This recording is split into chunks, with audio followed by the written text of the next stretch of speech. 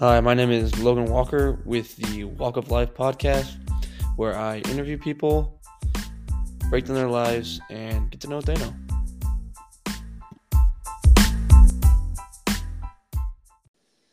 Jim Noren is a retired shake mill worker, counselor, corrections officer, and dispatcher, juvenile probation officer, and guardian ad litem, and active tree farmer and commercial clam digger. Welcome, Jim. How are you doing today? I'm doing fine. This is going to be a very lighthearted one. There'll be lots of laughs. Okay. We've had lots of good conversations in the gym. Yes, we have. So, Jim, the first question that I ask everyone who comes on is, like, after you pass away, what do you want your legacy to be? What do you want people to say when they say, "Oh, do you remember Jim Noren?" I'm not really sure. I haven't really thought of it. So I hope that people think of me as somebody who cares about others and willing to help, and that's about it. Well, I can attest to caring about others.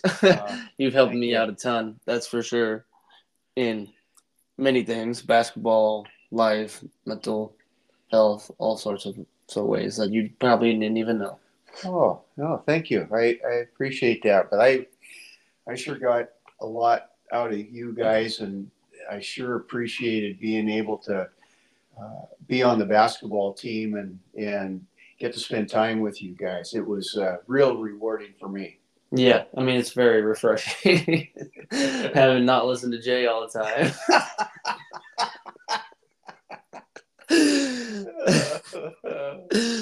Okay, so let's dive into it a little bit. So, what was your childhood like? It was great. Mom and dad, my sister. I got a sister that's 4 years younger, and then my mom was a teacher at South Bend, taught second grade and then kindergarten, and dad was a head maintenance man at the South Bend school. So your mom was a teacher, you said? Yes. Do you think that changed you at all? Because I feel like my sister, she works so hard with her kids at such a young age. They seem to be learning so fast. Like, it's really like, wow. Like, I think that's really a positive person to have as a child. Yeah, mom spent a lot of time with us and was always teaching, and probably really had to work hard with me because I wasn't a great student and I had to work at it. Did she help you in any like specific ways, like when you were struggling? No, I think both mom and dad, just like your folks, you watch them get up every day and go to work and work hard and put in an honest day's work and try really hard, and they want to do things right. And so you emulate that, and that's what I learned most. I wish I would have been able to keep and have learned dad's skills, because he could fix anything, he could build anything, and I don't have that talent. One of them Swiss Army knives. Yeah.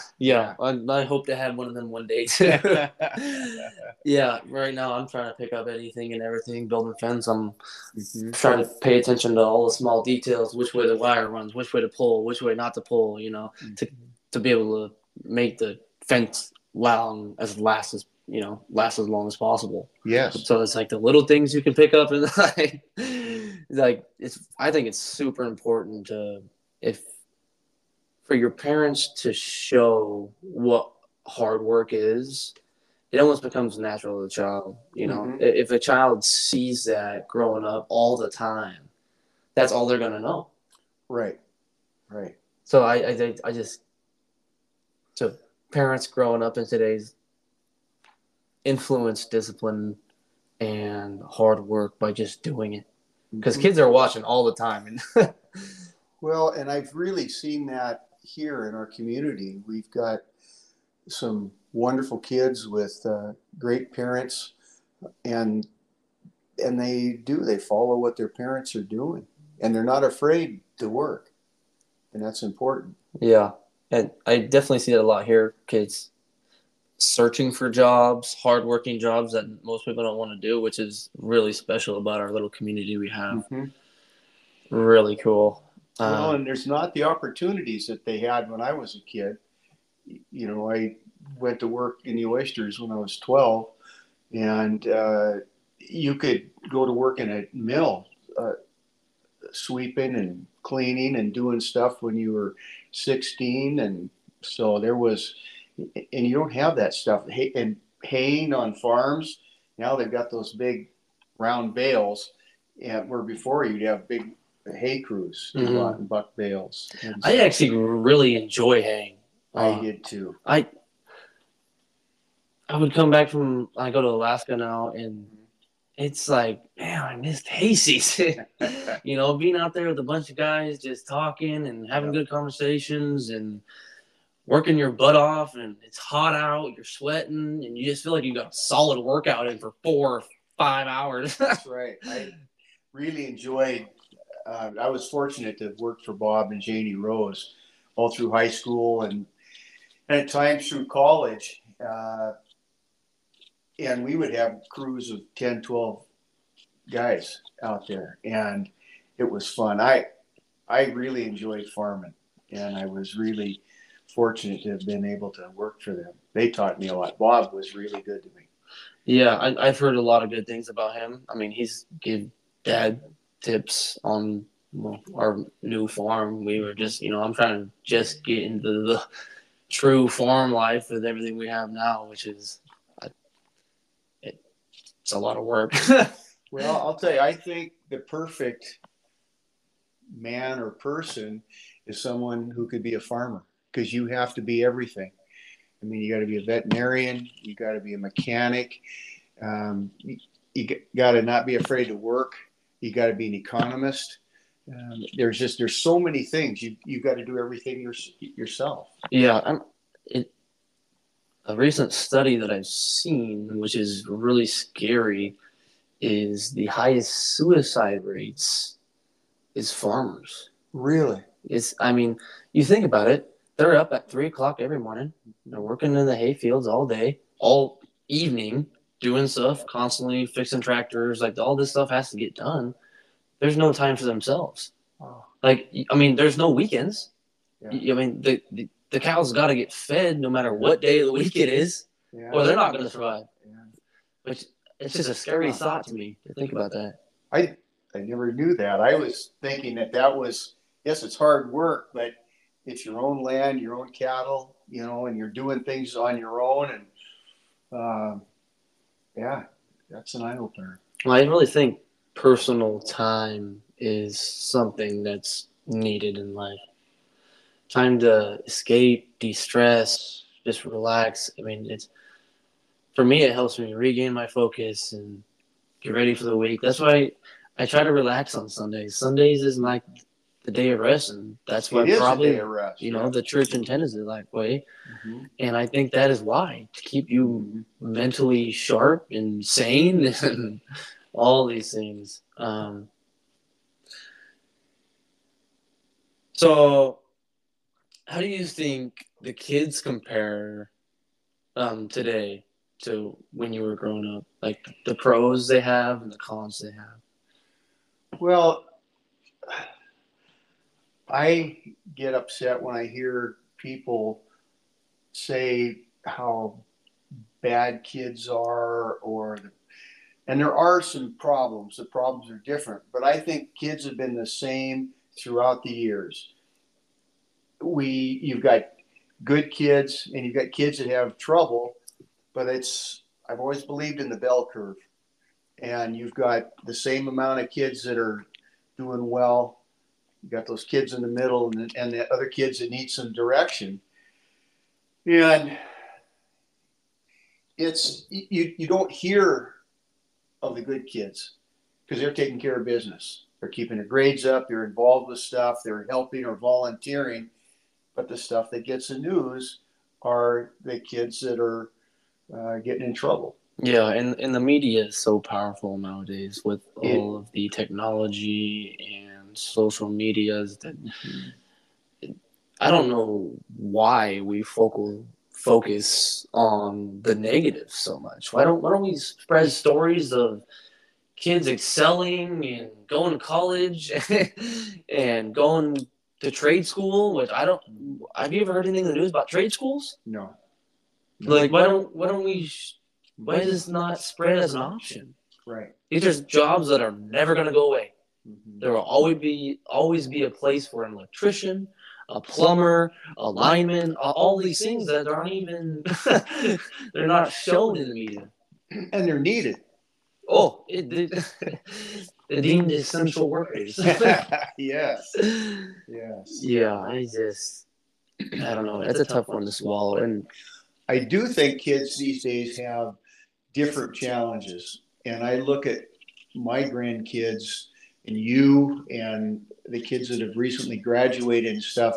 It's a whole different set of problems, and I know that I have struggled as I got on in my years, just trying to stay caught up with what's going on. And as you can see, try to hook me up with the phone. I can't even do that.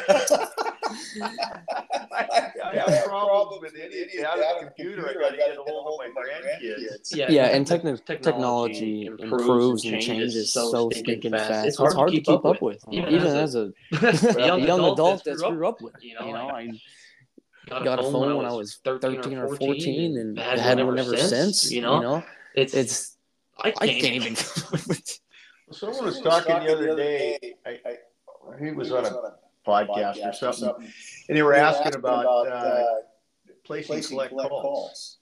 And that's what. Do you even know? Have you ever heard of that? Yeah, you'd call home and you had 3 minutes.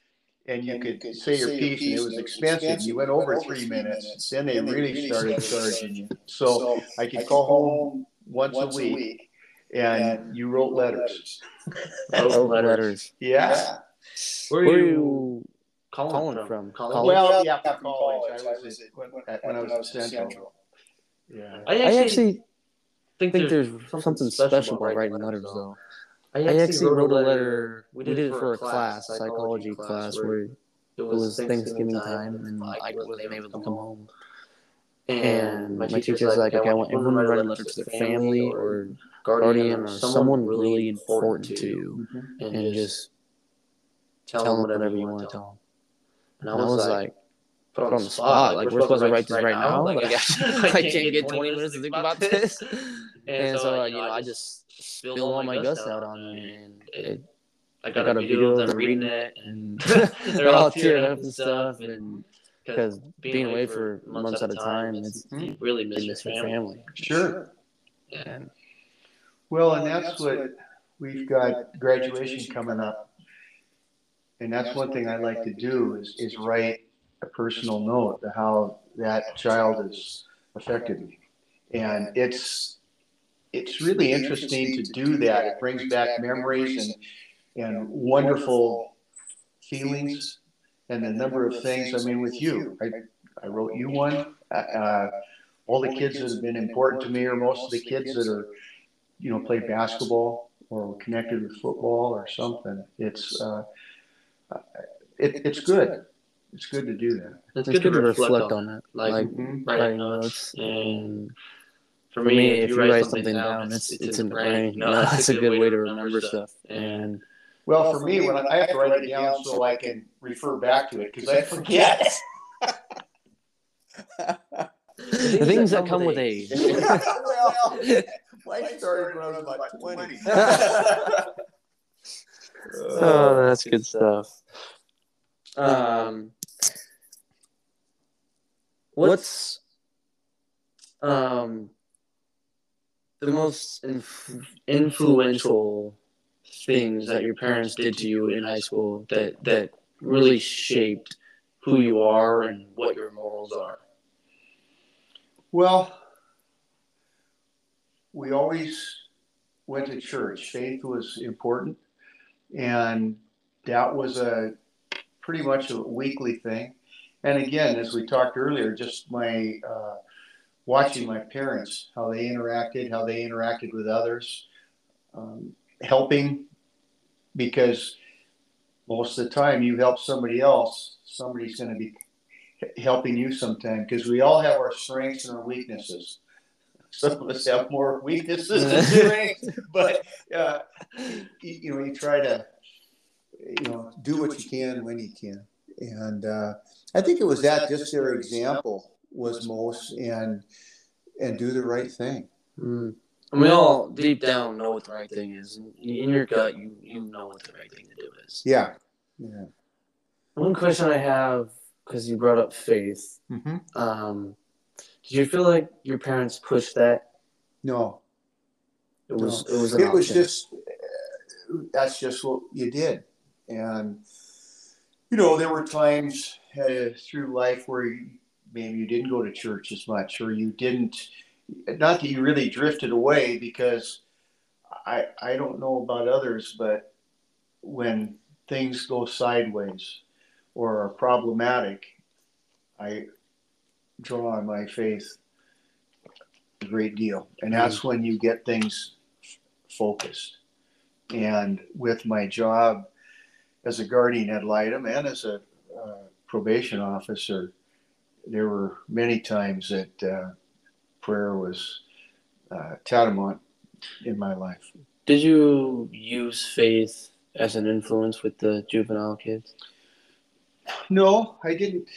I didn't talk about it. I didn't bring it in. But you do the right things. I've had kids that have asked me about it, and I'll answer questions, but I never put it out there. So is that one thing you would stick to today, or you wish you would have brought it up more? Well, there's that line of not crossing between church and state, and you have to, because of the law, you can't do that. But people know, they can feel it, and so if they ask, we can talk. And I don't know, I don't know that much. I can't quote scripture and stuff like that, but you just try to do the right thing. Right, and he's in your heart. Mm-hmm. Yeah. Yes. I get that same sort of feeling. And it's been one thing. I've gone into court before, and I've had no idea what's going to happen. And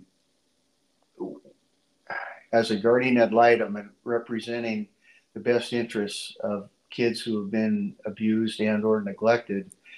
Is critical in their lives. And prayer has helped me, and it's always come out.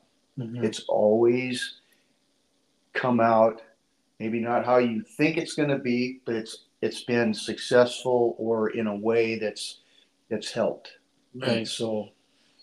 And I believe, anyways, that God's timing is always right. Mm-hmm. It'll eventually work out.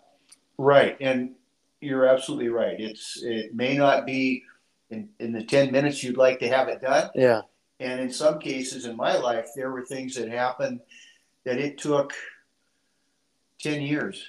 And I realized, oh, that's why I went through those things, and I can apply them now. Not that I enjoyed it.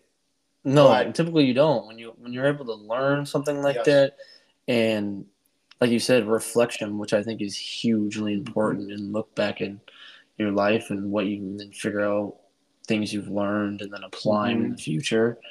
I think that's one of the most crucial things to do. And that's, on that note, that's one of the things I always thought about. Well, especially with mom and dad, you go through the whole life and they've learned all this stuff, and then it's gone. And I wish I had that information and be able to, because I don't know, the day doesn't go by when I think, if I could ask them this question or that question, they'd have the answer.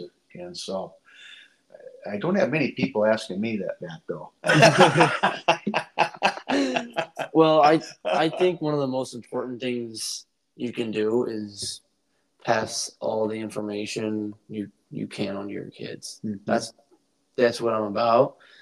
Teaching my kids in the hope that they will know more than I do at my age, and then they'll be able to pass it on to theirs, and we'll progressively, slowly, generation after generation, get smarter as human beings. Yes. And if the world applied that, then I think we're going in the right direction.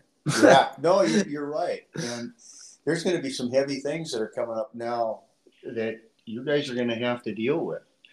And I'm so thankful, like your parents, they've raised 3 wonderful kids, and you guys are helping the community, people around you. Uh, that's success to me. Mm-hmm. And giving back is, especially to this community, it's really special. Yes, it is. And my sister, she's 10 years older than me, and she sets a perfect example for me every day. And I really appreciate her and what she does. And if she doesn't think I'm watching, she's freaking wrong. Because I am, I'm trying to learn from the people that are most influential in my life and have great morals that I'm parallel with. I think she's doing a really great job. Yes, she is. Okay, so Jim, going into college, where'd you go to college? Well, I went to Grace Harbor, 2 years. My first year I was there and ran track my sophomore year or my freshman year. And then the draft came up and my number was 12. So I was going into the military the second week of January in 72. And I had my physical, and so I sat out because they said they were going to take me right out of school, but turned out that wasn't true. But anyway, I worked in a shake mill for that fall, and then Nixon called off the draft the last day of the year, and so I went back to school, but I wasn't real focused at that time. I was still working and going to school, and I got an offer to go run at Central. So that's why I went over there the next year. And that was a great experience for me. So I got over there, and Tommy Keck was playing football.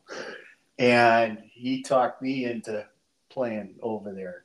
And so he introduced me to Coach Perry, and he kind of spit snooze on my shoes and says, hey, you're pretty small. Probably ask you to tune your uniform in. And then walked off. And I really enjoyed it. But I was just on the JV team. But I like that. And then I ran track over there for 3 years. That was a wonderful experience. The friends I've made there we're still in contact with. Best man and Kathy, my wedding came from there, and the godparents to Matthew is from there. So, and we see those guys at least once a year. And what are they live close or far away? Matt's godfather was a scientist for either Kellogg's or General Mills or something like that. Oh, wow. Yeah, he was just a normal guy like us. And then the guy just got excited about nutrition and health and diet, and graduated from Central. Then he got his master's at Washington State, I think, and then got his doctorates at Iowa State, and then is in Minnesota now, and was inventing new Cheerios and stuff. He used to send us boxes and the stuff he'd invent for Christmas. Hey, free. It was food, good. Yeah. Then another buddy of mine, he's the like president of the Realtors Association over in Spokane, and we see him at least at state every year. He comes and watches our ball games, and then I ran track with him. Well, all these guys were from the track team, and the other fella that comes he was our triple jumper, Willie Lampy. That guy, he triple jumped about 49 feet and he had the school record for quite a while. And the guy that's the godfather to Matthew, he threw the discus and he still has the school record. Wow. Yeah. He was a big boy, 6'9". So backtracking a little bit, when that letter came in from the draft and your senior number was close, what feeling did you get? Well, I went over. I knew I was going to do it. I thought, well, maybe I should go in and volunteer at the time. And Dad went over with me to the recruiting station, and I was going to get on the bus to go up to Seattle to go through my physical. And I was going to sign up. And Dad said, why don't you wait a little bit and just see what it's like up there and then make a decision later. Don't rush into it. Dad was a twin, and his brother went in. He was a engineer on a Mitchell bomber in World War II. Oh, wow. And he was the last boy from their small town that was killed. And then my mom's older brother, he was in the Navy, and he was on a ship called the USS Neosho. And it was a boat that they don't talk about on Battleship Row. They were tied up to the Oklahoma when the Japanese hit Pearl Harbor. Really? And it was an oiler, which meant that there was this quit. There it goes. Okay. So the USS Neosho was an oiler, which meant it was a fuel ship, and they would go out and fill up all the big battleships and aircraft carriers and that. When the Japanese hit Pearl Harbor, they cut the line to the Oklahoma and got out and then got into another lock.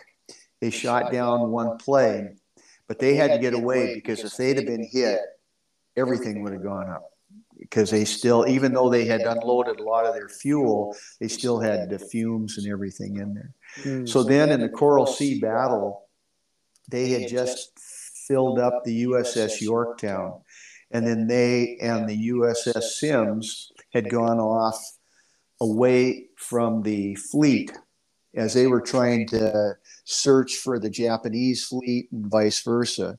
And the Japanese flew overhead and spotted the two and misidentified them. They thought they were a big battleship and a carrier, and they sent everything at it. And they sunk the Sims.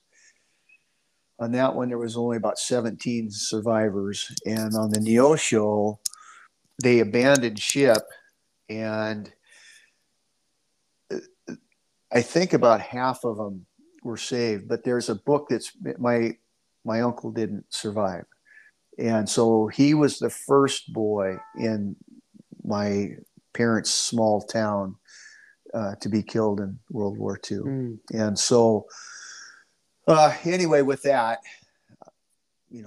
I listened to my dad, went up there and went through the physical, and it was different. I saw guys that they took in that I thought, I don't know if I want him next to me. Right. And then there was a kid from down at the beach. I had played ball against him for 4 years. And he got out because he said he had a bad knee that he had hurt as a freshman. And that guy anyway, they 4F'd him.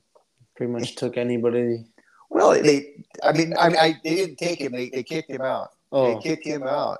And when you're 4F, they wouldn't have you. But they were taking other guys in. And I thought, man, that guy's anyway. So I waited. I thought I'll go and do my 2 years, and then it was I didn't have to go. So yeah. Well, that's cool. I mean, to me, I see, God's blessing everywhere. And you never know what could have happened over there. So well, and I have some friends that came back, and it affected them deeply, and not always in a good way. yeah, I mean, PTSD is one of the most scary things that I can't even imagine going through, and I hope that nobody has to go through it, and that Yes. we find a way to fix it. If that's counseling, I don't know if you heard about psychedelics. I've been hearing that now. Yeah, that they come into play because I think LSD, I think at one time was actually used years ago. They were using that as to try to help people. Well, they say it's supposed to cure all sorts of mental illnesses, like addictions. So if you're addicted to drugs, they're thinking this is the way out, you know. And there's been a trial with LSD on Mormons because they were in the most selective group possible. They don't drink coffee, they don't drink alcohol, they don't do any of these things. So they wanted to try it on the most natural form. And I don't know if you know this, but the Mormon society, you can take LSD within the religion. That is no, I part didn't of know that. that is it's okay. It's considered, it's deemed okay. Huh. So they asked, this group of Mormons, and I guess it had some crazy positive effects on them. Good. Because it restores brain cells and rebuilds ones that are disconnected and things like that. And every time I hear about it, I'm like, really? Well, and the things that I've heard, and there was a young boy 40 years ago that dropped acid, and he was never the same and died shortly thereafter. And I've heard of those that having the bad trips, but I would imagine that those tests that they were running with them, it was guaranteed acid that that was right. It was all clean, right, and they engineered it so it would kind of work in a specific way, and you would get out all the negatives, and you would go through. Well, I've heard using it in microdoses is a way to do it, like taking shrooms in microdoses daily. That's a way to do it. But also in a controlled environment. Yes, that's a big thing too. If you're somewhere you're uncomfortable, it leads to a bad trip. But they would give them a heavy dose, and they would go through these experiences. It would restore the brain cells, and wow. I hear a lot of big names pushing it. Which I don't know if I would ever try it within the next 30 years because I don't know any long-term effects, and I don't trust a lot of people. I'm with you. I wouldn't advocate it, and I hadn't heard that. I've just seen the bad effects of people that I've known that have done it, and it hasn't turned out well. And if people are thinking about, okay, I can cure my addiction with LSD right now, it's 70% of LSD to buy bought on the street right now is laced with fentanyl. Oh, that's the number, 70%. So don't self-medicate. Wait till it's right, actually approved and such. Yeah. So in college, dual sport athlete. What was your biggest physical and mental struggle in college? Well, it comes into play with what's important in life and how sometimes you get off track. my biggest, well, there were two things. I'm not very big, and I ate and ate and ate trying to gain weight because I was the smallest guy on the football field, and I got knocked around a little bit. And this kind of goes off into another story, but something is impact me grateful, or not grateful, but impacted me greatly. I had come in from a practice and weightlifting, and I had been eating like a glutton, and I got on the scale. It was a big scale with you just stepped on it. It was just a small step to get on it, and you could look at it, and my weight was down, and I was angry, and this is horrible. How could this happen to me? I'm doing everything I can, and I can't keep weight on, and I was over sitting at my locker, and I was just mad at the world. And this kid came in on a scooter, and he was a short guy, and he couldn't walk, got off the scooter, got on the scale to weigh himself, and then was having trouble getting back on that scooter.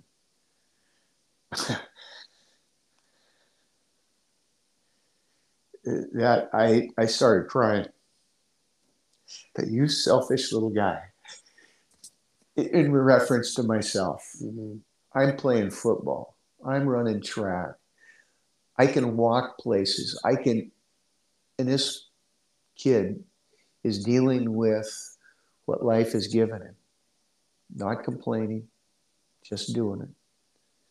And we have to be very grateful for what we have and to work with what we have and be thankful. That was very impactful. I couldn't agree more. I read a lot of personal development books, and one of the ones that I've seen come up multiple times is as soon as you wake up in the morning, you grab a pen, you write down 5 things you're grateful for. Oh. Mm-hmm. And there's always going to be someone else worse off in the world. Oh. No matter how you are, what you're dealing with, there's always somebody worse off. Well, with Don and down at Thorbeck's and Barb and Sandy and all the gang down there, and we joke and stuff about how tough it is, but we're all very grateful, and we mention it that we're able to go down there and socialize. I work out.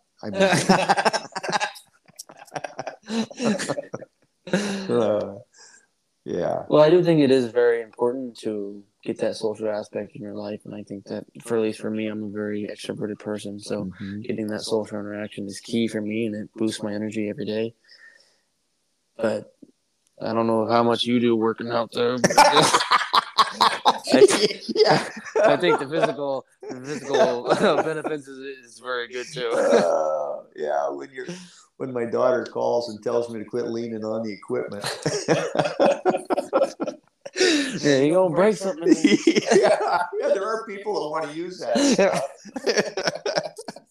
You sit there for long enough, someone will eventually come up and ask you. Yeah. Or they just leave. Yeah, I think that's really cool though, that you were able to realize that at a young age. And well, again, I think that was God's way of getting my attention. That time at that space, and there have been things through the years that's things have happened that it's a real wake-up call. Mm-hmm. When I was in college this year, one of my teammates went into cardiac arrest. Oh. And that hit me pretty hard, how quickly and how fragile life is. Mm-hmm. And I'm pushing myself, trying to get better and such, and I would wake up in the morning and just think, he's not up right now. He's laying in a hospital bed. He's plugged in. Be grateful.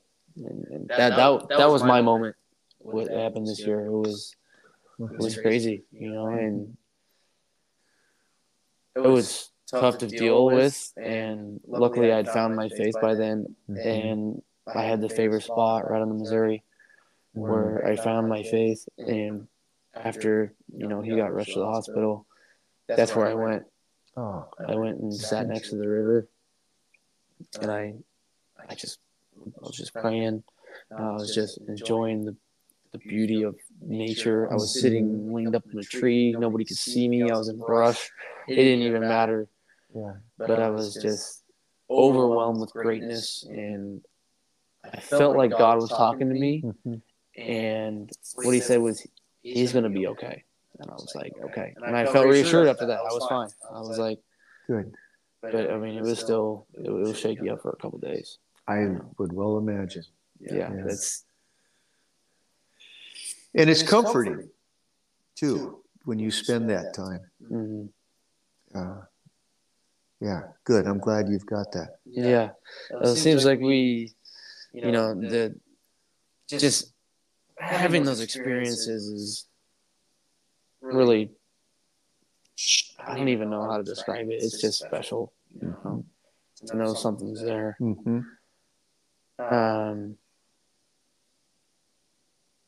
So through college, Mm-hmm. had a great time, great Mhm. friends.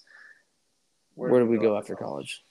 I came back and worked in for T&J Cedar at a shake and shingle mill. I had 2 quarters left to graduate, and I just wanted to go to work. And so I worked running the chipper. It had a small crew, and I was there for 3 or 4 years. And then the market went sideways, and there just wasn't any work around here. And I went back to school, got my 2 quarters in, and graduated. And in the meantime, there I met Kathy. It was another friend that I met at Central. It was his wedding over at Hopewind, and she was in the wedding, and I fell in love with her that day, and we were married within a year. So It was love at first sight, huh? it was. And when I got married, I worked in that shake mill for just a few months, and then the market went bad again, and I went to work for Bob and Janie Rose for about 6 months. And while their son Jimmy was just finishing up his education. So then we needed to get, insurance and stuff. And I got a job down at the Nassau Youth Camp. And that's when I started there. How has your relationship evolved over the years? Is it like a work in progress to build it with Kathy? With Kathy? Yeah. Well, it is. There's always tests, and she's very understanding. I'm married way over my head. I've heard that actually a lot, Jim. Huh? I heard that a lot.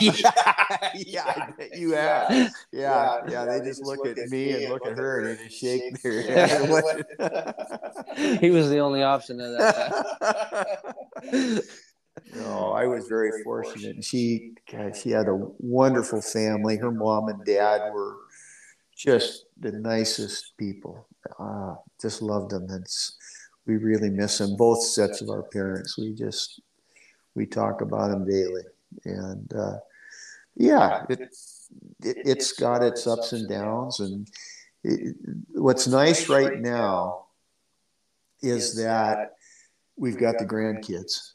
And I wished I would have spent more time maybe not being as hard on the kids as I was, and Matthew in particular. I don't know. You're so busy working, and you're doing this and you're doing that, and um, it's nice now with the grandkids stuff that I used to get all worked up about. Yeah, you just don't care. Now there is a difference between being the grandparent and, You and just being the father. yeah, it is. You uh, and Kathy really was the one that raised our kids because when I was at the youth camp, I was working swing shifts or night shifts, and night shifts initially, and then swing shifts as a counselor. So she was putting the kids to bed every night, and then I would get up with them in the morning and maybe get them off so she could go to work. She was working for the county at the time, and yeah. Uh, and then when I was at the sheriff's office, again, it was more different shifts and goofy shifts. So she did the lion's share of taking care of the kids. Well, she did a really good job. I mean, you have very successful, kind, loving, kids, and they've shown me great, I've learned a lot of lessons from them, and they demonstrate how to be a good person. So I think you guys did a wonderful job. Well, we're very proud of our kids, and Steph's not afraid to call and redirect me if I need some.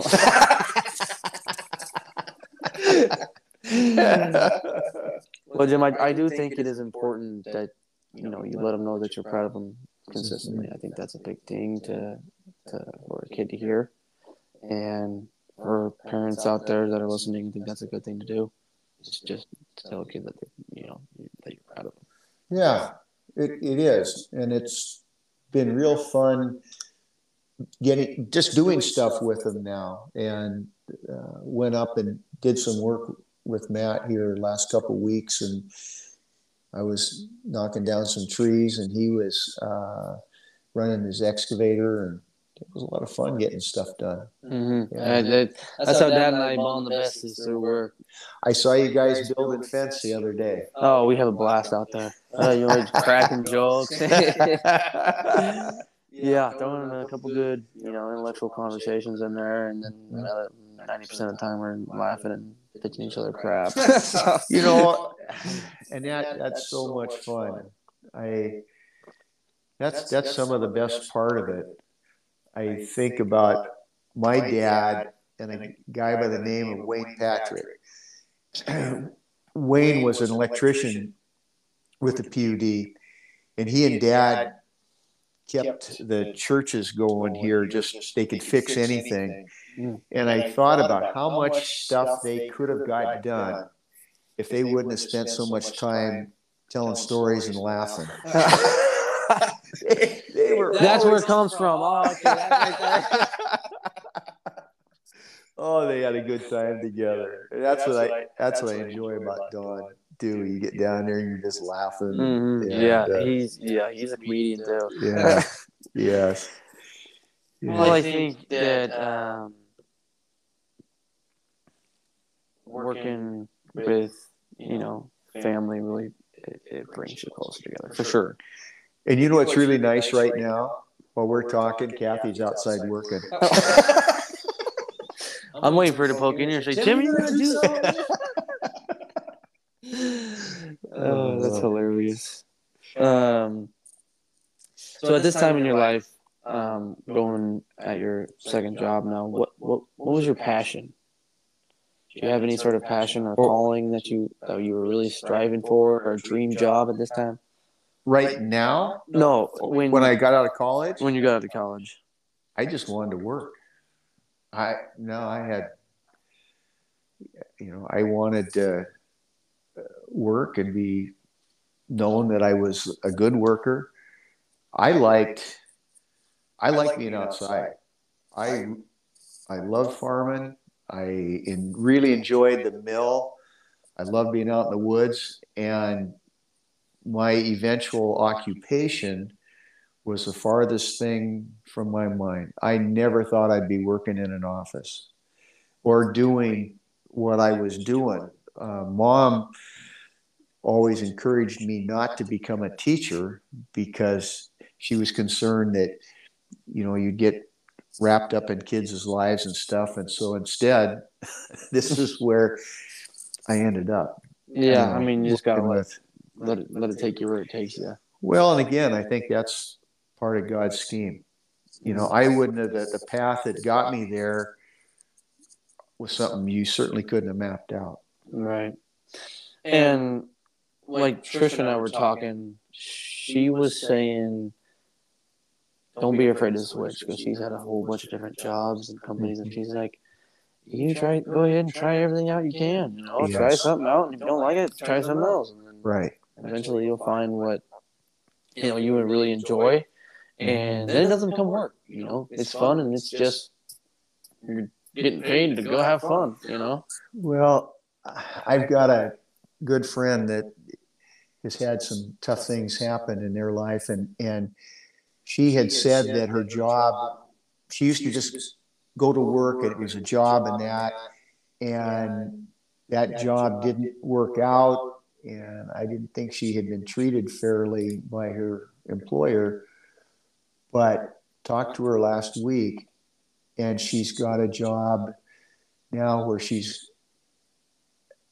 helping people. She might not be making the money she did, but she enjoys, and it's a faith-based job, and she gets up every day with a smile on her face. That's special. And it's just, and she's got to be early 40s, Well, I think that there's aspects of every job that you're not going to like, and you just got to fight through them, because 90% of the time you're loving what you're doing. That's the best we can do. That for that little bit of time that you actually can deem work, that's just something you got to work through, and it'll shape you in a positive way, I think. Well, and if you're doing something for someone's benefit, or trying to bring them along, and that's the thing. I look at your mom and her career, the stuff that she has to deal with, but my hope was always the end product. Every one of us has made mistakes or done things that we shouldn't have, but as we evolve, we want you to be a positive and successful and contributing member to society, not someone just, and we've got that element now where we make it too easy. There's no need to change.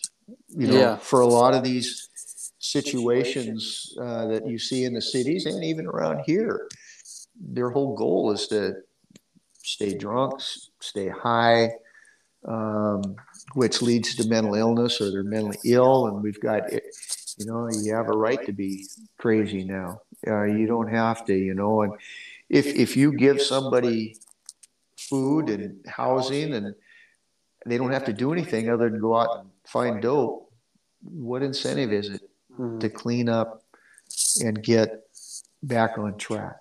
See, that's really scary to me as well. If we're paying people X amount in, like their social security checks, they have no incentive to go get a job. Why would you, if you're getting paid to be at home?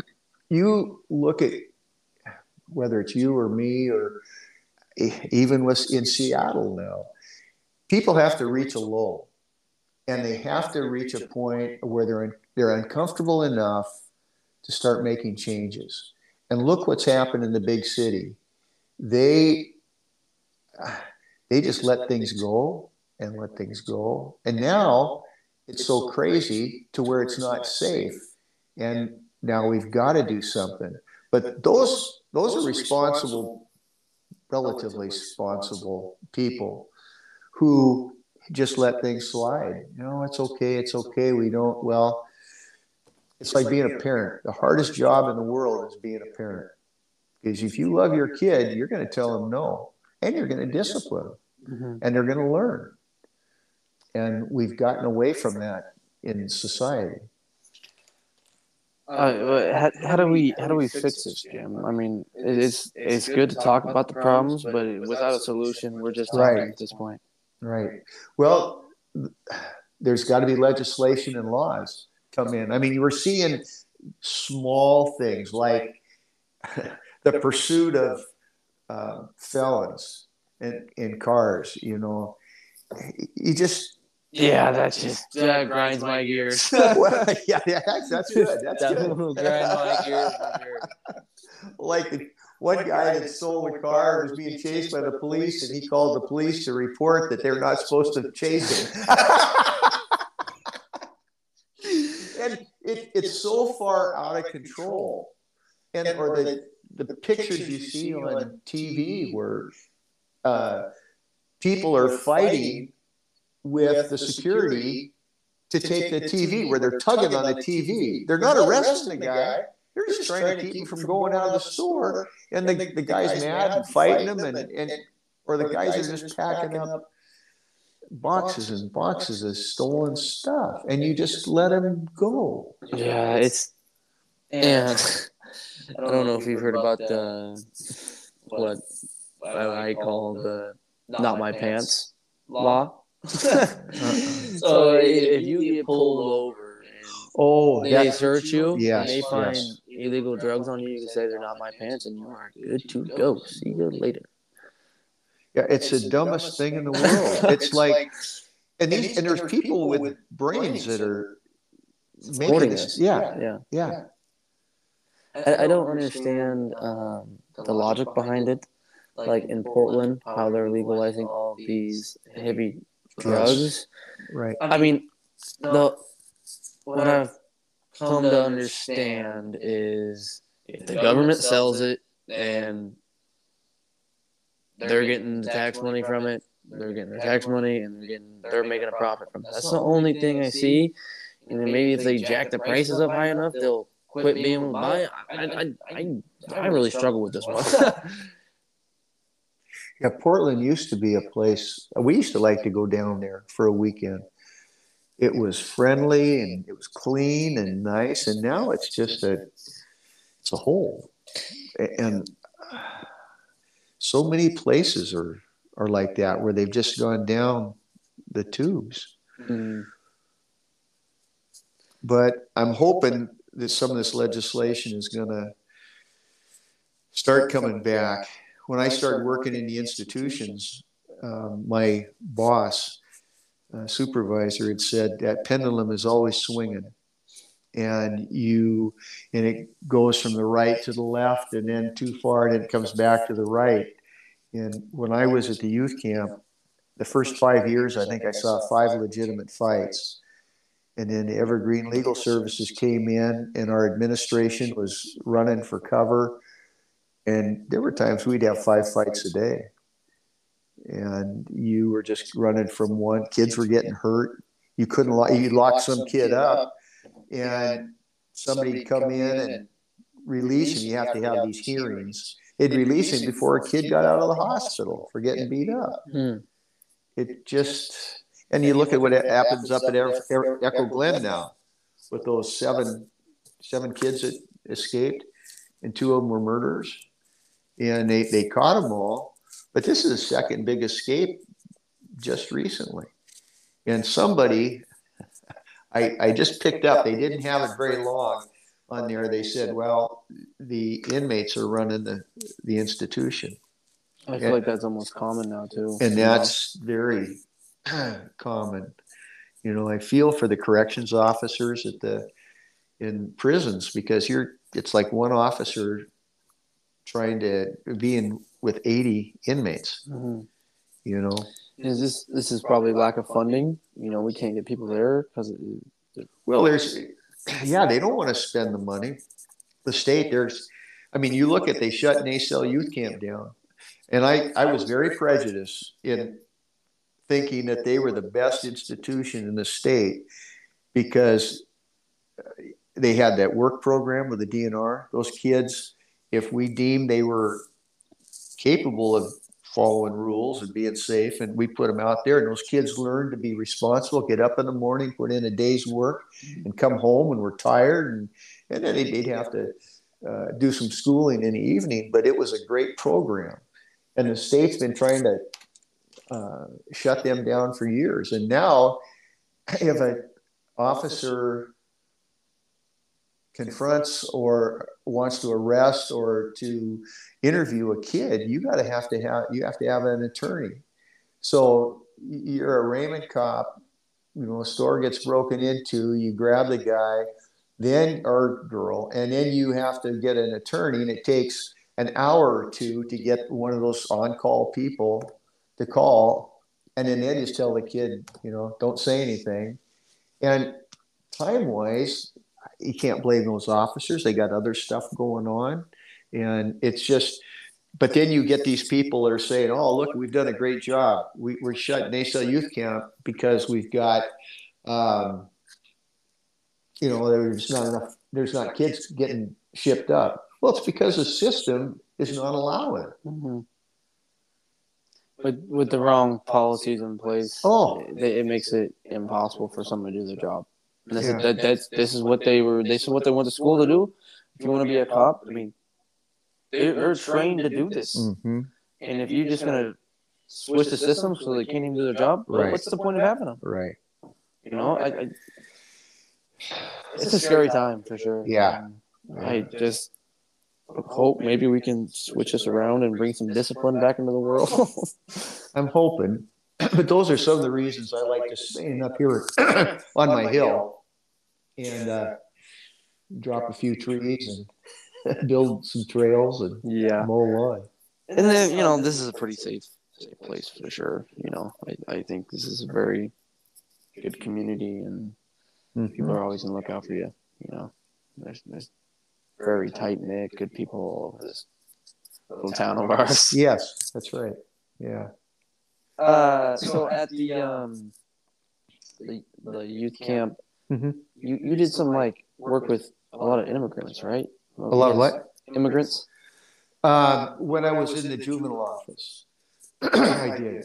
I remember we were talking about that one day last year, and it really stuck into my head.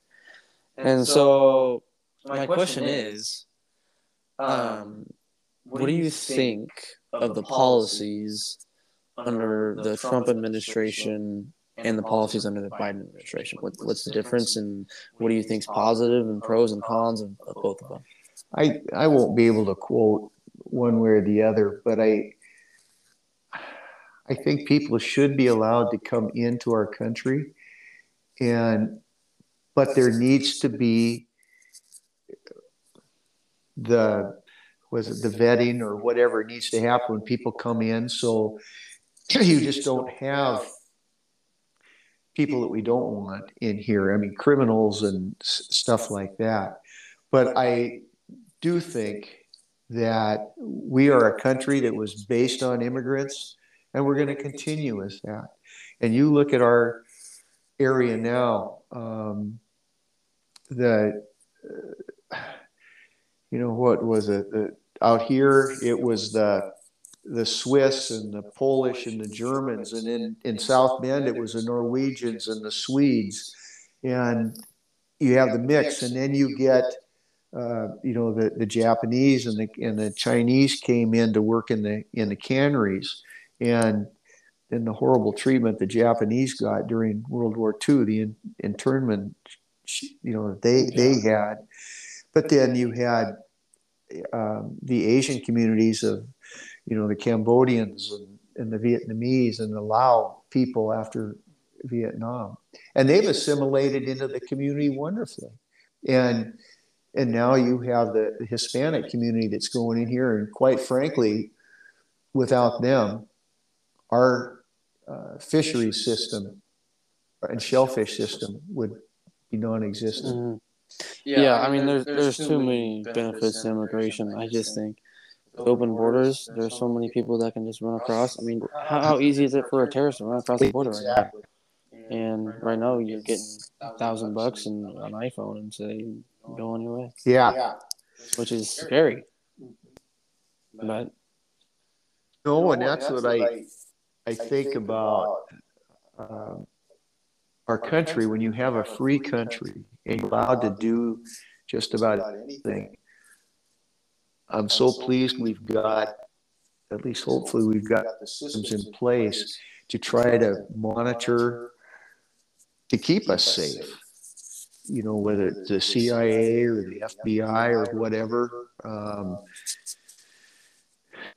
Some of those minds that are monitoring and trying to do the intel to keep out some of these horrendous elements, terrorist elements that come in that, you know, don't care at all about killing people. It's awful. I get concerned about, I get really concerned about China. Yeah. And so, I mean, from what I've learned, that's where the fentanyl is coming from, and the fentanyl, our crisis here. China's shipping it to Mexico, and then the cartel runs Mexico, anyways. So it's just going right across. It's open. wow. My question to you was the Trump administration too far in the policies? Because I know you've talked about people getting deported, and you told me I can't remember exactly how the story Yeah, went. they were, young man that I knew, good worker, great husband and father, and really contributed to the community.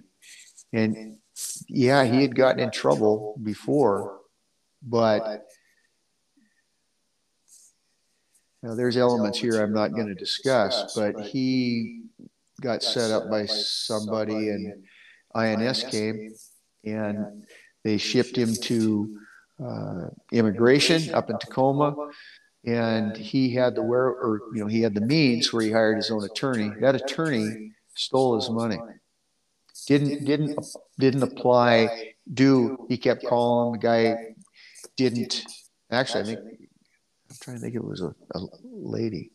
But anyway, yeah. I had said, look, because he was frustrated with getting a public defender, and I said, well, but they're used to that system and that. Well, anyway, that guy took his money. They shipped him back to Mexico.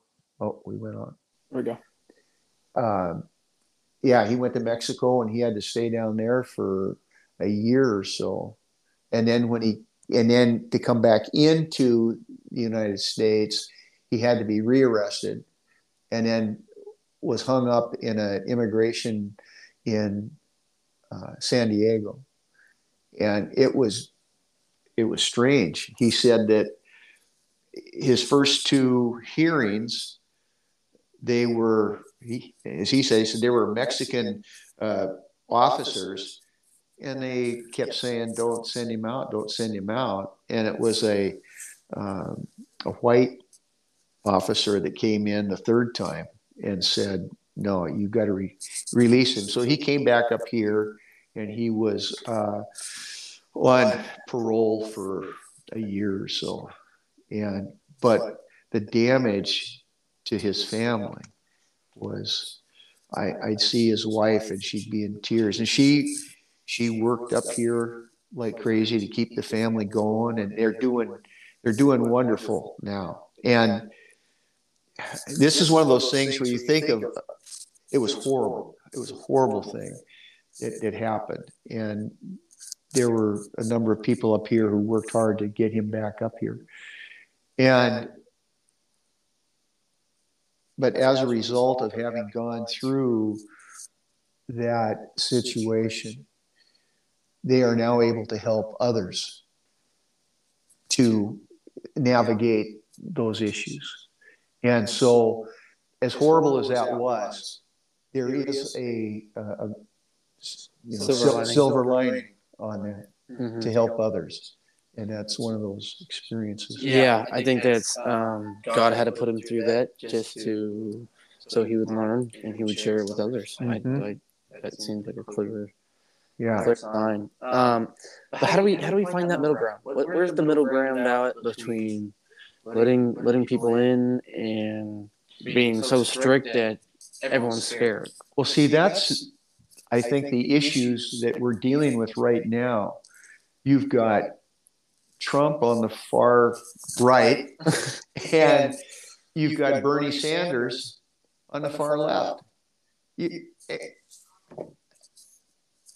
all my friends are in the middle. I mean, yeah, there may be some this way or that way, but society's in the middle. But it pits people against each other. You know, it's like you put in you're going to buy a house and they say, okay, we want this amount, and you come back into this, and you end up meeting somewhere in the middle. But that's what I wish we could come. I wish that we could get candidates from both the Republican and the Democratic side that are more in the middle. And I mean, some of the stuff that is espoused by the far right it's scary. And that's this is my main problem with Trump when he was in office is he just divided the country. It was either you're with me or screw you. Right. I'm like, right. we need some unity in this country. That's what we need. Well, If we could come together and work together towards a common goal. Yes. Because one thing that I can't remember who told it to me. I think it was Bobby. He said, at the end of the day, most of the time, Democrats, Republicans, they want the same end goal, and they have two different ways of getting there. Right. And I don't know how we can't relate to that. But if we look in history, you'll see what happened in Germany. You think all those German people were horrible Nazis? They didn't start out that way. It was you had that small element that then just vilified the Jews. And it's easy to paint somebody or a group of people as the bad guys. We're better than them. And people are so willing to fall into that trap. And that's what's scary to me and I think maybe that was another story that I had been working with the Hispanic community, and there was maybe it was when Trump was elected, they quit coming to me. Because they were coming for me to help them or get them into right directions. But when he came in and started putting up the wall, you know, he was espousing that. Those people, you know, they like me, but they didn't know if they could fully trust me. And it took a long time before I could regain that trust. And I don't blame them. No, I don't blame them. That's a really scary situation to be in. Yeah. I can't even imagine. Yeah. Anyways, getting back to you. So after working at the Mesa Youth Camp, what was next? Then I got a job as a corrections officer and dispatcher at the sheriff's office. And that was, I like that. Working in the jail was easy, because at the youth camp, you didn't have, I mean, you were right out there in the middle of them. And I was in riots, and yeah. Really? Yes. Yeah. What caused the riot? Kids were just acting out. There were some lodges that weren't run as tight as others. And in the lodge that I worked in, I thought we did a very good job. And we sweated the small stuff, because when you sweat the small stuff, you didn't have to deal with major issues, right? You know. And this one lodge that was pretty loose, they called for backup, and I happened to be the first one running into the door, and the staff were in their control room with the windows closed and doors locked, and this 6'2" kid was standing on the pool table with a pool cue, and he looked at me and says, "You're first up," and then with a nice name after that. So I used my best verbal skills to get the guy down, but there were kids just running wild. And then we got some more people in, and then we were able to take control. So, but it was violent. And the corrections in the jail. Jail, that was nice. Before you let them out of the jail cell, you put cuffs on them, and they didn't have to worry. And I had one officer tell me we had a pretty much a career criminal, and I had dealt with him before, and I had him put his hands through the Sally Port tray there and put his cuffs on, and we walked over to court and came back and put him back in. And the guy said, "What do you think you're doing?" I said, "Well, what do you mean?" He said, "You handcuffed him." Well, yeah. I said, "This is nice." He said, "Well, if you're afraid to work in here, you shouldn't be in here." And I said, "If you're not aware of your surroundings, you've got no business being in here." Yeah. And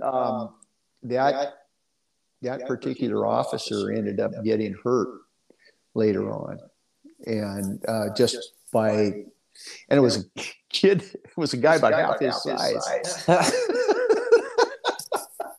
So no, I like it. Is there any policies or groups to help these kids mentally in there? At the youth camp? No, in the jail or help these? Not like there is now.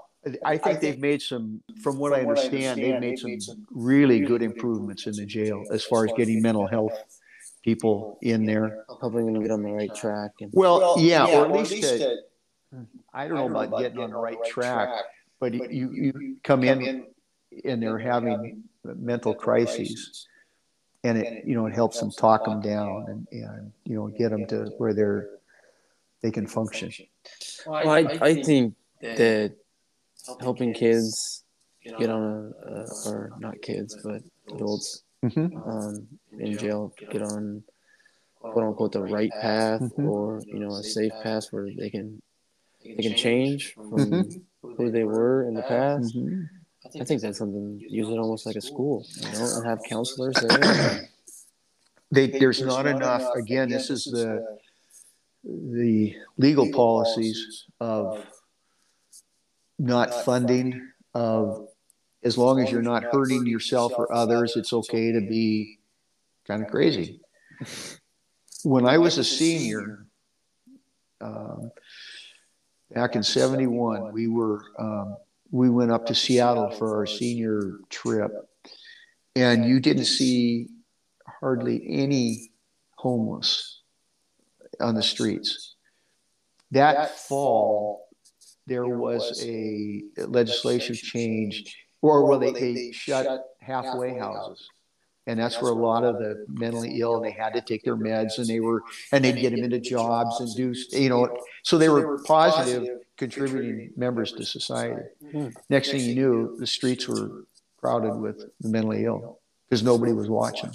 And they were just open the door. Really? And it's gotten worse and worse and worse. Well, you would think someone would notice if they had these things in place and the streets were clean and the people weren't running around crazy, and then this legislation came in and all of a sudden there's homeless. Like, I mean, that seems like a pretty clear cut variable right there. You would think so, but I don't know how many.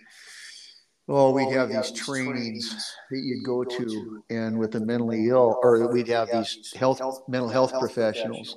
They'd come in, and I would point out, they need to be either medicated or more involvement from counseling community. And yeah, they didn't like seeing me coming. We got in arguments all the time because it's essentially, they said, "Oh, it's okay to be crazy." as long as they're not hurting anybody. And now, I just saw it last night, whether you can believe TV, but Yeah, that's another conversation for a different time, Jim. We could go way down that rabbit hole. yeah. But to try to get kids mental health counseling. I mean, I've been retired for 5 years, and it was hard to get kids the necessary counseling that they need. And it's even worse now because with the pandemic, you've got kids that then became socially isolated. And 60 Minutes had a deal last night when they talked to one kid who ended up having trouble. They said, well, what'd you think about when the pandemic said no more school? And he was like, whoo, this is great. Until he actually got into it, and he was didn't get to see his friends.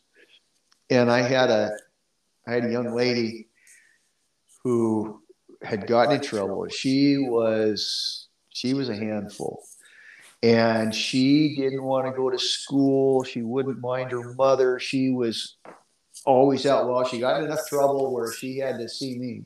So I made sure she went to school, and she was doing well.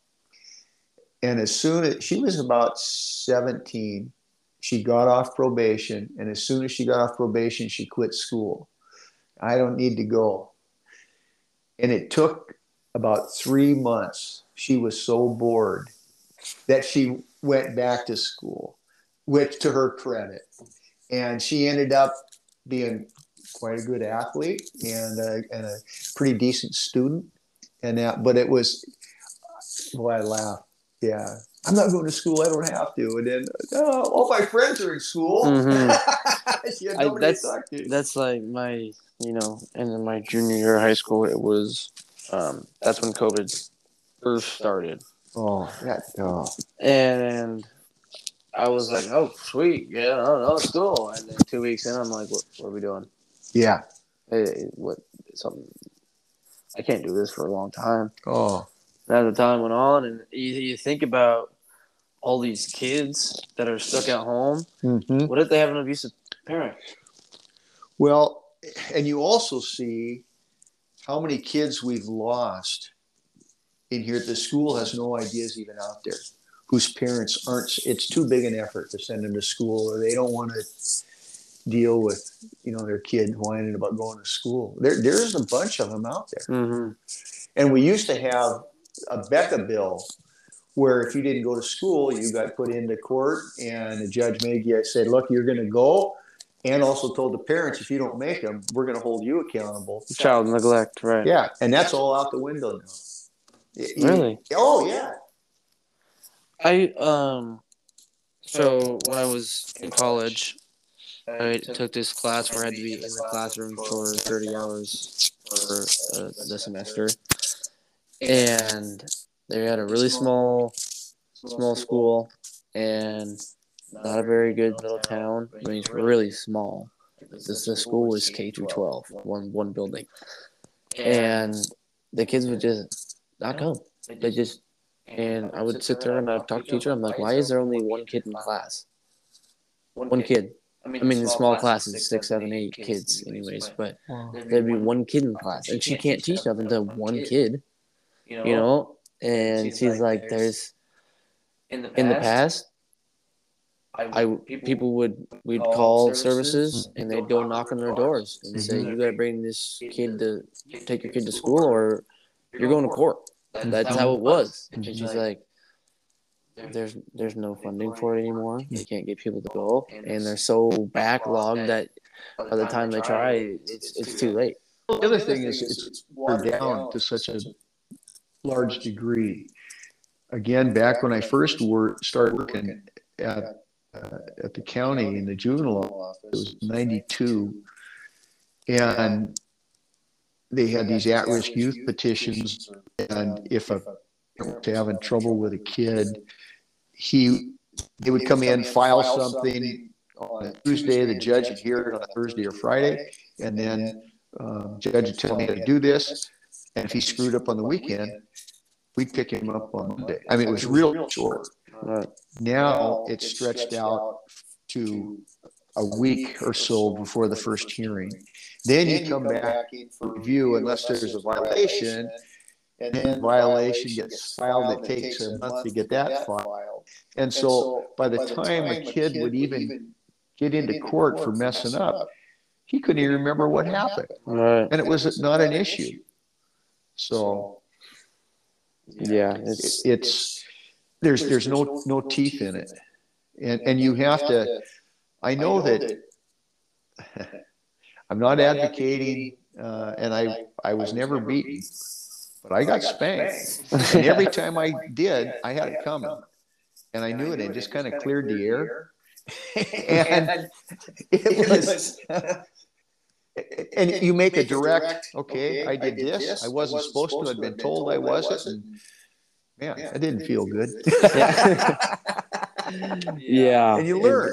Yeah, and that's definitely going away. Yeah. You know, that's something that's fading, and that's getting pushed to not do that now. You know, and I can say it's getting pushed because I've seen it in the classroom. I've had teachers tell me, "This is what you're not supposed to do." I advise you heavily not. You know, there's some studies behind it, but what's the studies with all the people nowadays that are grown up and Right. very successful? What's their story? Right. Where's their statistic? Yeah. Yeah. No, It is a whole new generation, which is something that we got to keep in mind as well. yeah. Kids seem to be a bit more fragile, but I don't know. Maybe I'm just saying stuff now. Well, but they thought the same in the 50s with all those rock and rollers. They were going to destroy society, and then in the 60s you had all the hippies, and they were going to do it, and then the yuppies in the 70s, and and every generation they say, well, look at these, what's happening, but kids are kids. Yeah. And so I don't know, I still have got a positive outlook. I think things will, at least I want to believe that. Yeah. And pray on it anyways. Yeah. Yeah. Okay. So entering retirement, Mm-hmm. what was the biggest change? The biggest change was I was used to having people come in to my office, and I could maybe help direct them, or they would come for advice or information. My family doesn't want to hear anything from me. they come on, Dad. No, I don't want to hear that. Hey, Jim, at least you tried. I still try, and they still not. Come on, but there was a bit of a change, and I will say that I did miss the interactions with the families, because I did enjoy the county, because most of the time, a kid would mess up and they got caught, and they'd come in, and they weren't bad kids. You tried to help with what you could to get them whatever they needed, or maybe didn't need. Maybe it was just coming in and having to come into some strange guy's office was enough. And in most of the cases, that was it, So I liked that. But I could see where people would retire and not have things to do. And I've been very fortunate and blessed. And then I can go out every day out here. There's trees that need to be cut or something of that nature. I got big lawn. I was very, very thankful to Coach Pete initially, and then to Jay, that they kept me on to be part of the basketball team. That was fun. And there were times I think, oh, we got practice tonight. But every practice was fun interacting with you guys. And that was very positive. I really enjoyed that. So, and now I've got Thorbecks in the morning, Social hour. workout, Workout. and Tough one. so I mean we've got come home and maybe have lunch and take a nap. And go do something in the Wow, afternoon. that's it. I'm gonna bust my butt at my age right now so I can do that. That sounds amazing. It is. Those after lunch naps are nice. So Nice full belly and yeah, recliner. And yeah. So it wasn't. I didn't have a tough transition into this, and I still have. I don't get everything done that I want to, and I just wonder. Well, I know how it got done. Kathy did everything. Well, I think it's really great that you're staying active. I think that's a good way to stay sane. And Well, you got to stay active. You can't stop moving. yeah, I can't imagine not. No, it's and I enjoy going out with my buddy on crab fit, or he's a crabber, but we got clamming, and we didn't go yesterday because it was blowing too hard and it was rough. But like today, it was just beautiful going out there, and we laugh, tell stories, and both coming out and going back. So it's enjoyable. So yeah, it's nice. They make a little side money. Yeah, yeah. I heard you're the top digger out there. Is that right? No. What? No. You're sure about that? Not anymore. Not even close. Fastest digger in Willapa Bay, right here. I just got a couple of questions left, Jim. But, okay. What in your life right now? What is your top priority? Family. Yeah. That seems to be a very common thing that I'm noticing as I'm interviewing community members.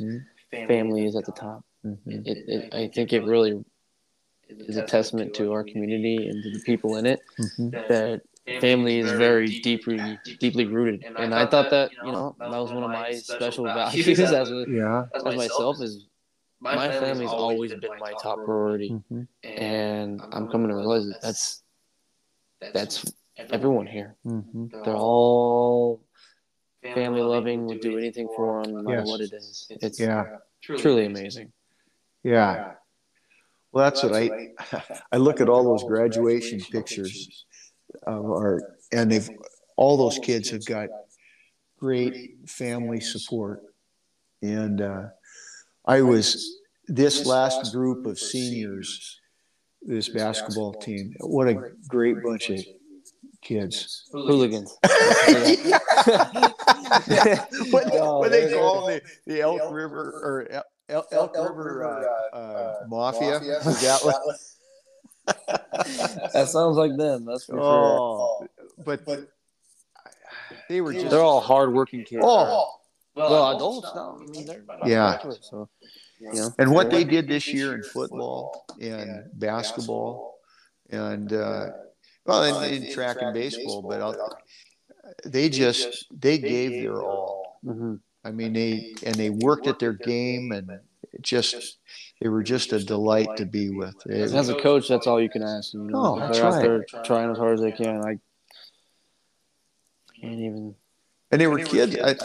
They were like you. They'd look when you were talking to them. They'd look you in the eye, and they were respectful, and they tried to apply what you were coaching to them. And if you happen to be full of stuff, they'd politely work around that. Coach. Maybe I'll try. Yeah. All right, Jim, I got one more for you. Okay. After you pass, what do you want written on your gravestone? Jeez. I don't know. I tried to be the top digger out there, and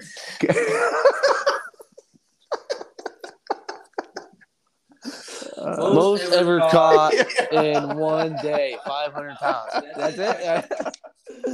No, I don't know. No idea. Well, now you have something to think about. Yeah, well, I'm going to try to stay above ground a little longer. Yeah, well, I don't blame you at all, but I don't know if you keep doing social hour. Yeah.